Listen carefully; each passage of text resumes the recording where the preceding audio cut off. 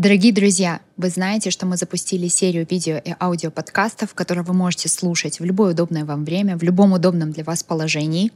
А у нас в подкастах будут врачи, остеопаты, узкие специалисты. Мы будем глубоко заходить в медицинские темы. Я буду интервьюером, и мы будем задавать вопросы, которые накопились у вас и у нас. А также у нас будут несколько выпусков, которые буду вести я сама, на темы, которые интересны мне. В данный момент я читаю книгу стэнфордского профессора Анны Лемке. Она нейробиолог и написала книгу «Дофаминовая нация». Я хочу сделать небольшое резюме этой книги, а также какие-то свои инсайты, как эта книга влияет на меня и какая практикоприменимость есть в определенных инновациях, которые этот метод несет. Дофаминовая нация, к сожалению, не переведена на русский язык, поэтому для моих подписчиков, которые не читают на английском, мне кажется, это будет полезно. Мне также будет полезно сегодня сделать еще раз у себя в голове, закрепить эту концепцию, поэтому поехали. Сегодня обсуждаем дофамин. Дофамин относится к основным нейромедиаторам, и сегодня весь мир находится, так скажем, на неправильном дофамине, и мы с каждым днем эту историю разгоняем. Сейчас я буду делать отсылы на саму книгу. Там, где это будут мои мысли, я буду говорить, что это мои мысли, для того, чтобы вы не путали содержание книги и какие-то научные выводы с моими личными наблюдениями. Так вот, о чем говорит книга? Начинается она с того, что Анна Лемке подводит, будучи ученым, она приводит статистику ультрабогатых стран, таких как Япония, Америка, скандинавские страны. И каким образом сейчас в этих странах взрывное просто огромное количество депрессий, подавленных и тревожных состояний. Об этом говорит, я думаю, многие из вас знают, кто, например, путешествовал в Америку, что в Америке огромные билборды, ТВ-медиа и вся реклама простроена на пропаганде антидепрессантов. Это непросто. Это, скорее всего, вопрос спроса и предложений, потому что огромное количество людей приходят к своим врачам и просят прописать им антидепрессанты. Они сами себе ставят депрессию и страдают именно от этого. Анна Лемке дальше продолжает и задается вопросом, как так получилось, что страны с самым высоким доходом на душу населения страдают депрессией? Почему это происходит? Вроде бы у них все есть, вроде бы очень высокие доходы, очень ультракомфортная жизнь, есть и машины, и качество жизни запредельное, но при этом все больше и больше количества страдает депрессиями. И как, будучи нейробиологом, естественно, она погружается в биохимические процессы и начинает с того, что рассказывает нам с вами про дофамин. Так вот, дофамин — это гормон go-get, то есть встать, пойти, сделать, гормон мотивации. Он очень векторный, направленный. Когда у вас правильный дофамин, вас не нужно мотивировать. Вы сами утром просыпаетесь, идете к своим целям, не видите преград, решаете какие-то задачи. Но так получается, что почему-то многие пересаживаются на неправильную формулу дофамина, потому что есть правильная формула дофамина, и выглядит она как? Усилие плюс время дает результат. Это значит, что для того, чтобы даже покушать картошку, нужно встать с дивана, пойти на базар, купить картошку, ее почистить, пожарить и потом наслаждаться процессом поедания этой картошки. Но, к сожалению, в сегодняшнем мире социальные сети, быстрое потребление, консюмеризм ломают эту концепцию, когда есть усилие, время и равно результат, и мы получаем очень быстрые стимулы. И вот эти быстрые стимулы, начиная от просмотра рилзов, заканчивая там адералом. Вот адерал — это как раз-таки препарат, который повсеместно в Америке используется, и начиная от СДВГ, заканчивая просто какими-то депрессивными состояниями. Так вот, это все стимуляторы дофамина. Дофамин поднимается, у человека есть мотивация, он встает и что-то делает. Дофамин падает, у него есть проблемы с мотивацией и, соответственно, с депрессией. Так вот, самая инсайтная вещь, которую я прочитала в книге у Анны, что есть качели. На одном конце у нас этих качель наслаждение, а на другом боль. Боль читайте как усилие. И когда эти качели находятся в дисбалансе, когда мы сейчас на правую сторону качель ставим очень много рилзов, шоколада, быстрого потребления, быстрого шопинга, быстрых стимулов, доставки там Вольт, Глова, Яндекс.Гоу, быстрой еды, мы, получается, делаем перекос, а эти качели должны быть в балансе, где у нас есть боль, усилие и наслаждение. Получается, у этих чувств есть один центр производства, у них одни рецепторы. Поэтому, в принципе, пространственно мы можем сказать, что и боль, и наслаждение — это одно и то же.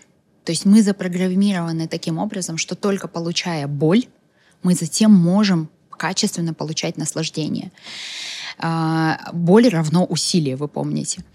И вот когда вся эта формула ломается, соответственно, мы прямым путем идем в депрессию. И сейчас идет, например, в Силиконовой долине очень модно делать дофаминовый детокс. Это такая, знаете, аскеза.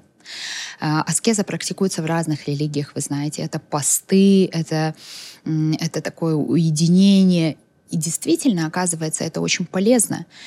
И я призываю всех своих подписчиков, мы вот на конференции об этом говорили, что если у вас нет красок и радости жизни, скорее всего, вам нужно просто сделать digital detox, сделать детокс от шопинга, приготовить самому себе еду, постоять в какой-то позе, пойти на спорт. То есть все, что поднимает дофамин естественным образом. Не шоколад, шопинг и рилзы, а спорт, slow living, так называемый, когда вы сами себе что-то готовите и сами для себя вручную что-то делаете. И вот тогда мы, получается, чистим дофаминовые рецепторы, они чистятся 30 дней, и вы заживете абсолютно другой, простой, яркой жизнью. Вас будут радовать цветочки, красивый воздух, люди, проходящие.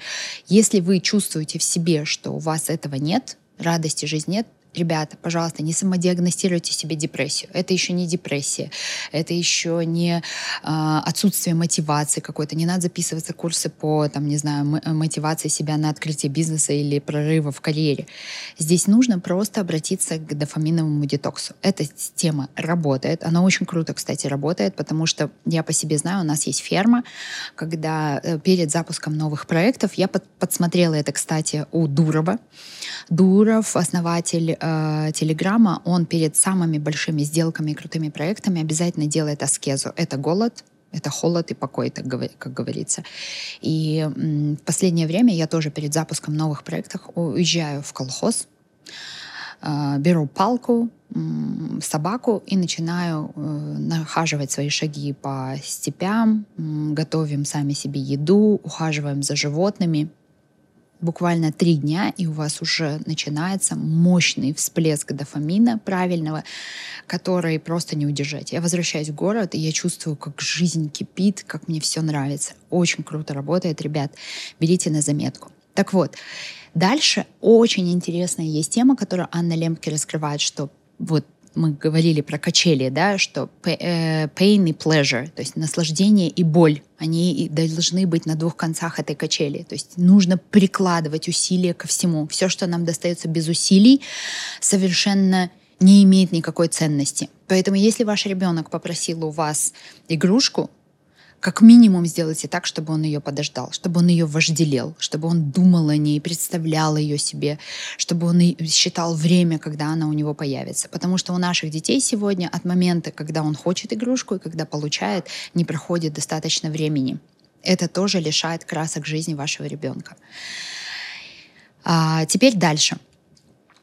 Анна Лембке приводит пример вот именно вот этих качель, как они ломаются, потому что смотрите, что происходит. Когда на одном конце этих качелей все время наслаждение и нет никакой боли, то, во-первых, плечо этих качель сокращается. Чем больше мы нагружаем эту сторону, тем все равно боль появится.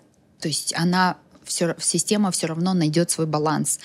Но проблема в том, что она будет находить его через депрессию, через какие-то очень затратные для человеческого мозга вещи. Поэтому лучше до этого не доводить. Так вот, следующая тема — это борьба с зависимостями. Ей Анна посвятила несколько глав. Она там говорит про игроманов и алкоголиков. И здесь для нас какой есть инсайт, что как раз-таки игроманы и алкоголики — это люди, которые которые все время потребляют наслаждение, но на самом деле они не знают, что они идут за болью. Потому что если вы опросите, это ее слова, что если вы изучите всех игроманов, которые играют в казино, они идут не за выигрышем, они идут за проигрышем. Потому что вот этот pain, та боль, которую они испытывают, она намного сильнее, чем то наслаждение от выигрыша, которое они испытывают. Они идут туда проиграть подсознательно. Это было очень интересным инсайтом, но дальше будет еще интереснее. Представляете? Она говорит про такую вещь, как честность. Вы знаете, почему 99% алкоголиков и игроманов не излечиваются? Не потому, что нет лекарства, не потому, что нет методов, не потому, что они не могут, они могут, а потому что эти люди не могут честно признать, что они игроманы или алкоголики. Посмотрите на свое окружение, если у вас есть такие люди. Эти люди всегда будут в отрицании. Алкоголик никогда не признается, что он алкоголик. Потому что признавшийся алкоголик уже на 90% решил свою проблему. Поэтому в Америке существует очень эффективная система лечения алкоголизма, так называется 12 steps, да, 12 шагов. И первый в нем, как вы знаете из голливудских фильмов, это общество анонимных алкоголиков. И здесь для нас с вами есть крутой инсайт.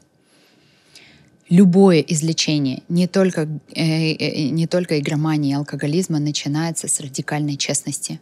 Это когда вы заходите, садитесь и говорите: «Я Асель Машанова, мне 45 лет, и я алкоголичка», например, да? Вот это и есть лечение.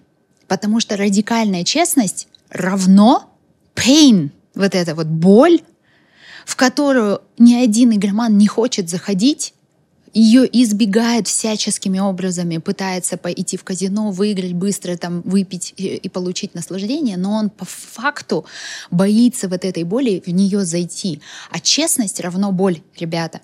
И представляете, и Анна Лембке прекрасно дает пример, как заходить в радикальную честность, чтобы тоже чистить дофаминовые рецепторы и не бояться боли. Это journaling. Это значит вести дневник. Если вы не можете прийти к своему партнеру, маме, папе, дочери, сыну и, например, сказать: «Я боюсь», или «Я не справляюсь», или «Я плохая мать», или «Я тебя больше не люблю», вы можете это написать хотя бы в дневник. Вы можете завести дневник радикальной честности и начать туда писать абсолютную правду. Это больно, но таким образом вы заходите в ресурс. То есть, если мы будем говорить с точки зрения бизнеса, для бизнесмена, вот для меня как для предпринимателя, было очень круто признаться в одной вещи, например, что я очень плохой руководитель, например, да, или я не справляюсь с операционной деятельностью. Вот с этого момента радикальной честности начинается излечение. Излечение души, зависимости и ваших дофаминовых рецепторов. Там все вместе идет. И тогда ты получаешь кайф от того, что ты честно себе признался. Ты начинаешь кайфовать от простых вещей. Ты уже больше ничего не боишься. Почему общество анонимных алкоголиков такой success rate, такой рейтинг успеха? Потому что там поддерживающая среда. И отсюда еще 2 вывода. Это вот мои личные выводы. Что вы должны стимулировать радикальную честность. Это значит, в своем окружении вы должны создавать такую поддерживающую среду, чтобы рядом с вами человек хотел быть радикально честным. Честным с поддержкой. Не просто так к тебе подошел и сказал: «Ты толстая» или «Ты некрасивая». Нет. Это он начинает с себя и чувствует себя в безопасности сказать все свои глубинные страхи, проговорить их и излечиться от них. И journaling классно помогает. То есть вести дневник радикальной честности прям супер помогает. И вот это тот практический совет, который я взяла из книги. Получается, через алкоголиков и игроманов я прям увидела, как мы, избегая честности в каких-то вещах, не даем себе быть до конца счастливыми. И сегодня, в подтверждение своих слов, утром я услышала, как раз был эфир у моего консультанта, наставника, и она говорила, что сейчас наступило время доброты и честности. Честность прежде всего перед собой, опять-таки формула биохимическая, честность равно боль, боль равно удовольствие, а там дальше еще идет наградный circuit. Это значит, что все начинается с этого простого шага. Поэтому, ребята, попробуйте это сделать. Это вот основные выводы из книги. Я ее еще продолжаю читать, потому что я ее смакую. Не хочу быстро прочитать и закрыть ее. Если будут какие-то дополнительные инсайты, я обязательно поделюсь. Особенно мамочкам, у которых дети СДВГ, я очень советую брать на заметку все, что в этой книге. Почему? Потому что СДВГ — это как раз-таки дети с дефицитом внимания, концентрации. Как раз-таки у них все время вот эти дофаминовые качели. У них как быстро падает, так и быстро поднимается дофамин, поэтому их все время нужно переключать с одной активности на другую, практиковать радикальную честность. То есть если у вас ребенок СДВГшник, как наш Кенька, ты должен его поддержать максимально, чтобы он был максимально честным.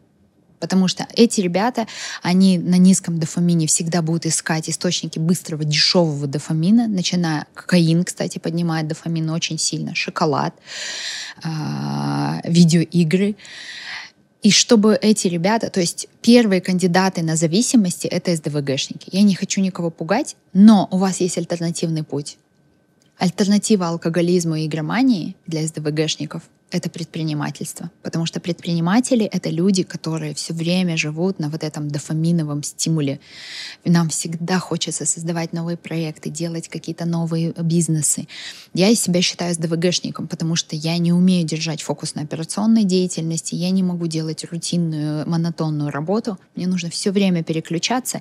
Я понимаю, каково детям, у которых есть дефицит внимания. А сейчас мы таких детей видим очень много. Поверьте мне, у нас очереди к нашим неврологам, педиатрам, и именно с детьми, у которых есть дефицит внимания, которые гиперактивны, которые то лежат, то прыгают на стены, то не могут уснуть, то не могут проснуться. И мы таких детей видим. И это все частично решается, естественно, то есть в большей части решается через нормализацию режима дня, радикальную честность, чистку дофаминовых рецепторов, не стимуляции быстрого дофамина через быстрое потребление, через аскезу. Вы получаете невероятные немедицинские эффекты от таких простых манипуляций. Удачи! Следующая книга на подходе, которую мы будем разбирать, она тоже очень интересная, называется «Еда для мозга». Про нее мы тоже будем говорить.